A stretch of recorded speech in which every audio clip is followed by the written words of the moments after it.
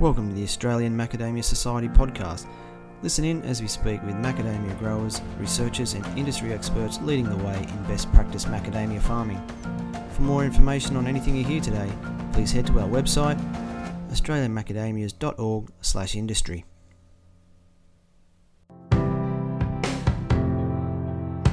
Good day everyone, I'm Leonie Crietten, the Industry Development Manager for the Australian Macadamia Society, and today I'm with Alan and Jara Coates of Coates Horticulture. They're two macadamia consultants that have worked in the industry for a long time, and they have an enormous amount of knowledge, and today we're talking about biodiversity in a macadamia orchard and what it actually means. So thanks Alan and Jara for joining me today. Thank you, Leonie, for the invitation. Hello, Leonie. Thanks for having us. So, Alan and Jara, can you tell us something about your background in the macadamia industry? I've been in the macadamia industry for about 35 years as a consultant and I guess an educator, because I teach courses and present workshops, speak at conferences, field days and research forums, as well as spending a lot of time in the field. And yourself, Jara? I've been a consultant since 2001, primarily pest and disease management, checking macadamia crops, soil and leaf sampling, some of that as well. And we need to congratulate you that as of this year, you're the macadamia industry's Young Achiever of the Year. So congratulations. Thank you very much. That certainly is. It's great to have you today chatting about some of the topic that you were nominated for. So what are some of the changes that you've seen in the industry, Alan and Jara? I guess that when I started in the industry, we were hand harvesting, so I've seen the introduction of mechanical harvesting into our industry. I've also seen a significant increase in research and marketing in the industry. We've seen significant expansion of planting areas, particularly in Queensland, and movement down onto the coastal floodplains. I think also we've brought a lot more professionalism into the industry, I think, via the AMS and the processors to a large degree. We've brought in a whole range of new varieties. We've also spent or put a lot more effort into looking at ground covers on orchard floors and how they benefit the industry, and that's very relevant to what we're talking about today. We've also seen the arrival of new pests and diseases in our industry over time.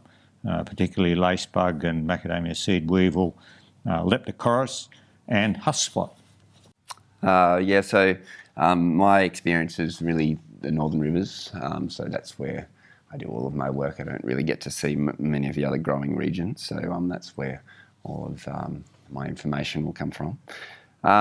So over my time in the macadamia industry, I've seen changing practices from when I first started. Herbicide was widely used, big wide herbicide strips. Regularly people did it just because, whereas that's sort of transitioned into zero-turn mowers, people being more aware of ground cover, trying to keep ground cover and roots to minimise erosion. Changing in management of canopy management, that's been quite a big one. Back in the older days, it was vertical hedging, and there's lots of new and wonderful ways to tackle canopy management now. Echoing what Dad said a minute ago about some of the pest issues in my time in the industry, certainly has been lacebug and macadamia seed weevil have arrived and caused us some problems. On the other end of things, macadamia nut borer was the major pest when I first started, and it's diminished to being a minor pest almost, I would say, in our area, and that's really due to the success of a biocontroller specific parasitic wasp. So, there's some of the things that I've seen in my time, I guess. And one of the profound changes that we do talk about is a shift that is happening away from a monoculture to a more biodiverse orchard. Can you explain what we understand by a monoculture? To me, monoculture is basically about the cultivation of a single crop in a given area. And in the macadamia industry, we are to a large degree a monoculture, particularly if we have no interrow or very limited interrow species.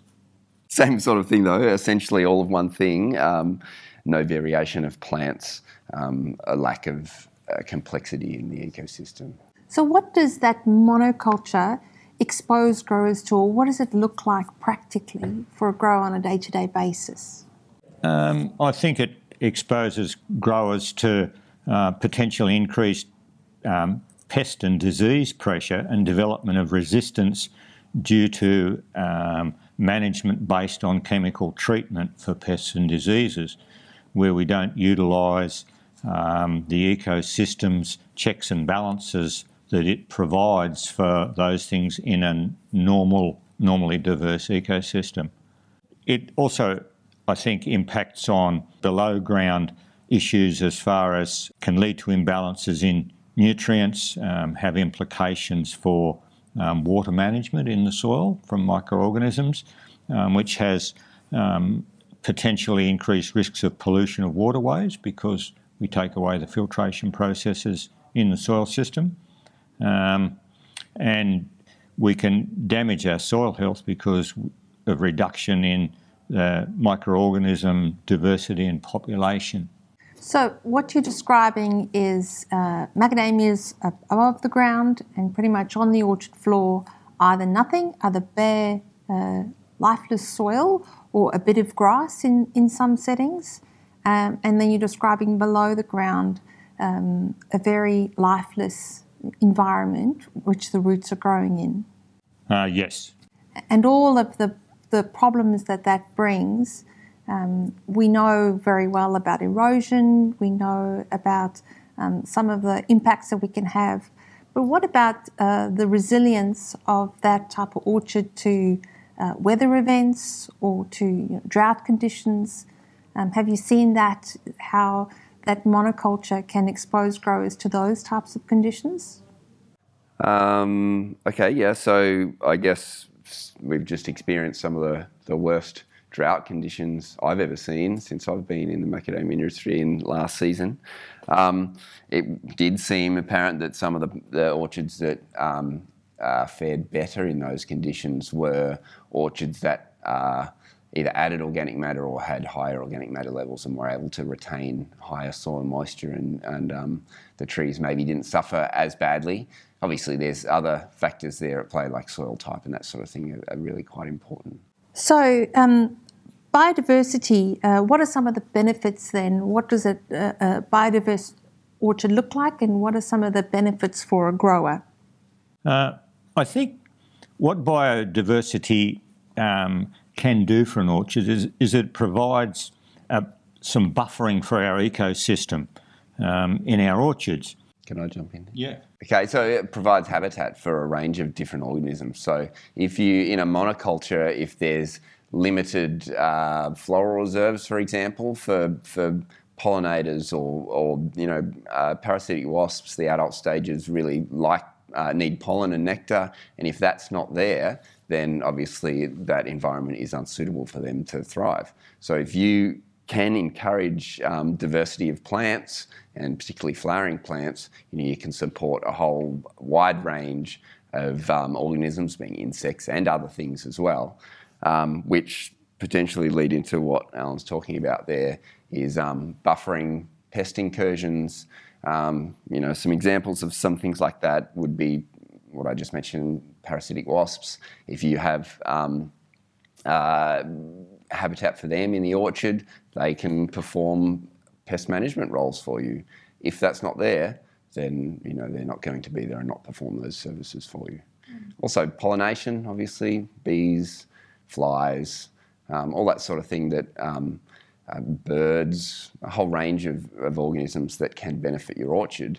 And if there is no habitat for them, then they're not going to visit the orchard. And having a diversity of plant species provides a diversity of above ground habitat, and it also below ground root systems that support a diverse range of microorganisms. And what that does is buffer or minimise the threat of pest or disease species predominating. So we get natural suppression of pathogens. And so diverse ground covers provide a diverse below ground system which provides balance and protection for the root system, as well as encouraging root growth, which is critical to performance of macadamia trees. Now, a lot of growers know about parasitic wasps that you can release into the orchards, amazing biological controls, but there are other natural predators that do an amazing job if we provide the right environment that they want to live there. Can you give us some examples of those? Yeah, sure. There's lots of generalist organisms that maybe aren't as specific as a parasitoid, which relies directly on an individual, but spiders, predatory bugs, birds, those sort of things that play a more general role in eating insects. And insects are food for other insects, so people think maybe all bugs are bad, and that's certainly not the case. If there's more insect life there, then the food web, a diverse food web, and those ecological interactions are more complex and potentially can control pests to some degree. And Alan, I'm sure you've seen a lot of that where, unfortunately, with too harsh of crop protection mechanisms, we've selected for a specific pest in some orchards. Oh, definitely. And I guess when I go into orchards, if I don't see any activity, I'm really concerned, because it's really about balance in the organisms that we have in the orchard. And like we've said, you've got to provide a habitat and an environment that supports and encourages those. And I work with orchards where we let interrows grow. We don't specifically plant species into it, which is one of the options that we have. We let the interrows grow as soon as we finish harvesting. And we've got examples where we find the presence of, or we have found the presence of, lacebug in those orchards every year for a period of about 7 years. We have yet had to spray for lacebug because of the natural predation and parasitism that we see from the beneficial insects that the interrow supports. We also see in that situation we don't have thrip problems, which I really think are primarily a secondary pest issue. So again, it shows that the broad spectrum insecticides compromise our natural system's ability to keep what we'd call secondary pests under control. So we're looking for this biodiverse orchard, which takes advantage of nature's balanced control that it brings. But it's not just a philosophical goal, this is an economic one too. So growers are making economic decisions. Can you expand on that at all? I think that's critical, that it has to be an economic decision. Examples in, say, the number of insecticides that we may apply a year. In a balanced, biologically based system, we look at probably between 2 and 4 insecticide sprays a year, as compared to 6 to 7 insecticide sprays under a calendar spray program. And so there's significant savings in time and cost as far as labour, machinery costs and chemicals that we occurs then. We have other issues. The less time we run machines in orchards, the less compaction we have. And so that is an issue that we have to deal with. If we let interrows grow, we have less mowing, and there's a significant cost saving in doing that. We need to be practical in what we do, because we're running a business, and if we monitor what's going on in the orchard, there are occasions when we do have to spray, but we need to make those decisions based on information that we collect out of the orchard rather than on a calendar basis. So a couple of the sites that we do that have employed some inter-rows into their orchards, interestingly, with being conscious of the economics, some people have gone in, spent a lot of money and had some really good results, but on the other end, people have had minimal inputs and some seeding, letting seed get through to flower and then seed head and then rebuilding the seed bank and managing that, and so being aware of costs, not having to renew that all the time. And like Dad said a minute ago, even just letting the natural seed bank come through, and there's some benefit in that in supporting beneficial insects particularly as well. So growers don't have to be daunted by it's going to cost too much. Doing something is better than doing nothing, and you can have a positive impact on your orchard with not spending too much money. One of the sites that we do is I do two of the case study sites. The IPM case study site for Northern Rivers is using an inter-row and has had some really interesting results on that farm. Leonie's been there; she knows the orchard quite well. And lots of beneficial insects, a wide range of beneficials. Ross has done some seeding in his orchard. Seen some really interesting results with lacebug. He is a site that has minimal spray inputs. I can't say that would be the case for all farms, but his particular site, he did one indoxacarb treatment last season, and that was basically it. So, I can't say there's many sites that have achieved those sort of results. But in saying that, different farms have different pressures, and that may not be achievable for everyone. But same sort of experience with lacebug at Ross's place. We've had some little flare-ups in the past few seasons. We've done some very small spot spraying. It hasn't had to do any whole orchard treatments, and we think that is suppression from the inter-row. We don't know exactly what the predator or parasitoid may be on the lacebug. We've seen, small spiders eating lacebug, lacewing larvae eating lacebug. In the lab, we've seen there's an aureus bug that can eat lacebug as well. But maybe there's something else going on there that we haven't actually observed, but suppression seems to be taking place in the orchard. And certainly that Bioresources project, the Inter-row project, which was levy funded, has shown an enormous amount of arthropod species and the increase in it with any inter-row planting, whether it's managed or not managed, or just let, like you say, grow on its own.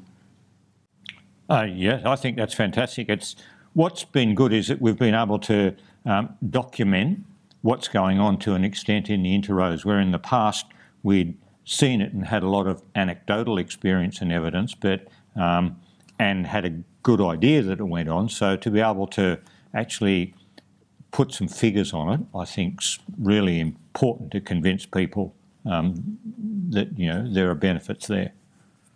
Yeah, Richard and Abigail and Chris have actually got some good data there on thrips, numbers of thrips, and that's one of the things to come out of their case study sites, which Ross's isn't actually one of those sites, but out of those sites is reduction in thrips, and that's probably from predation on thrips, suppression of thrips from beneficial insects. So what are some of the hindrances on a farm level or an industry level to adoption of these more sustainable practices we're talking about? I think one of the concerns is lack of knowledge and fear of creating problems. The classic one we hear when we talk about letting inter-rows grow is rats and the problems we'll have with rats, which we can monitor easily and isn't really an issue that we can't deal with. And so I think changing growers' mindset is really critical, and for them to be able to see practical examples where people are getting documented benefits is really important in changing the mindset. In the rat management research that's been done, there's more rats are supported by bush outside of the orchard than are supported by the interrows, even though they might potentially, you might see a rat in an interrow, it's not supportive of that species as much as that from outside of the orchard is. Yeah, that's true. We do a lot of orchards, and comparably between the orchards that have interrows and the orchards that don't, there isn't any significant increase in rat activity in the orchards that have interrow. And where there is some rat activity in those orchards, it is, like Alan said, it's easily manageable. You can mulch that section where there might be a burrow out and use the cheater to gas the hole. You know, it is very manageable. And, you know, that was one of the things earlier on that people said, oh, you can't do it because, you know, there's going to be a harbour for rats, and that just wasn't the case in our experience. So in terms of what we've spoken about today, this goal of a biodiverse orchard, what is next for a grower or for our industry to achieve this? There's a couple of things that growers can potentially do, which we've touched on a few of them. So changing mowing habits, that is probably the easiest thing to do, is mow less and let some of the natural interrow grow, especially to flower and seed head.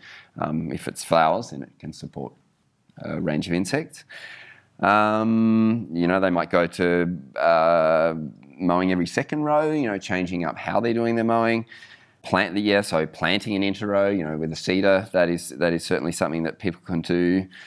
And there's more opportunity these days in some areas in the orchard where, with IOM, where people have done row removal or done drainage areas where they've opened up large sections where in a mature orchard you may not have the suitable areas for light to grow an interrow, but if you have done row removal, let's say, and you plant that with flowering plants, you know, that can assist erosion management, but also supply habitat for beneficials. Other things too, like birds probably are underrated. Insectivorous birds in the orchard, we see them and they feed on insects. So small birds, thornbills and silver eyes and warblers and things like that. So if you can plant small shrubs, flowering shrubs, prickly shrubs particularly, so they can have protection from predation from other birds. So refuge for them. That's probably good in, you know, Blankins where trees have been taken out, or on headlands or something like that. I know there was actually some work that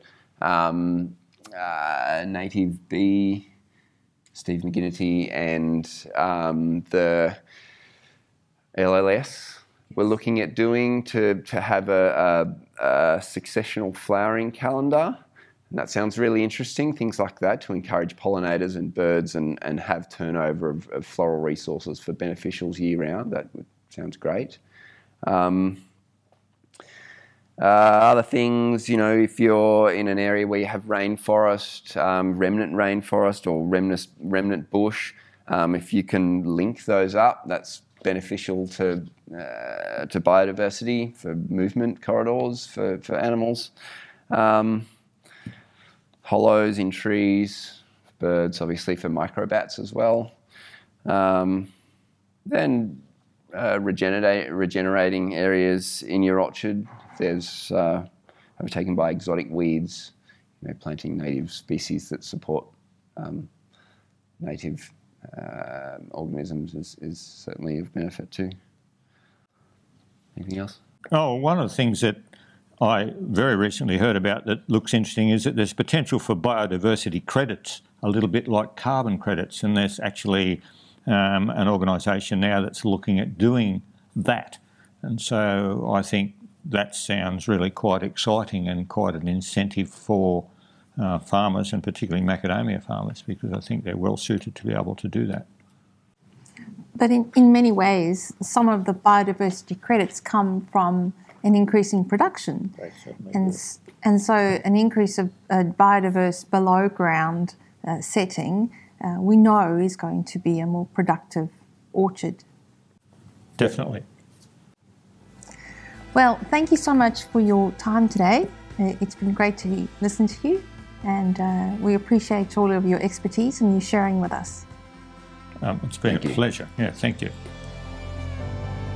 You've been listening to the Australian Macadamia Society podcast. For more information on anything you heard today, please head to our website, australianmacadamias.org/industry, or phone the AMS on 1800 262 426.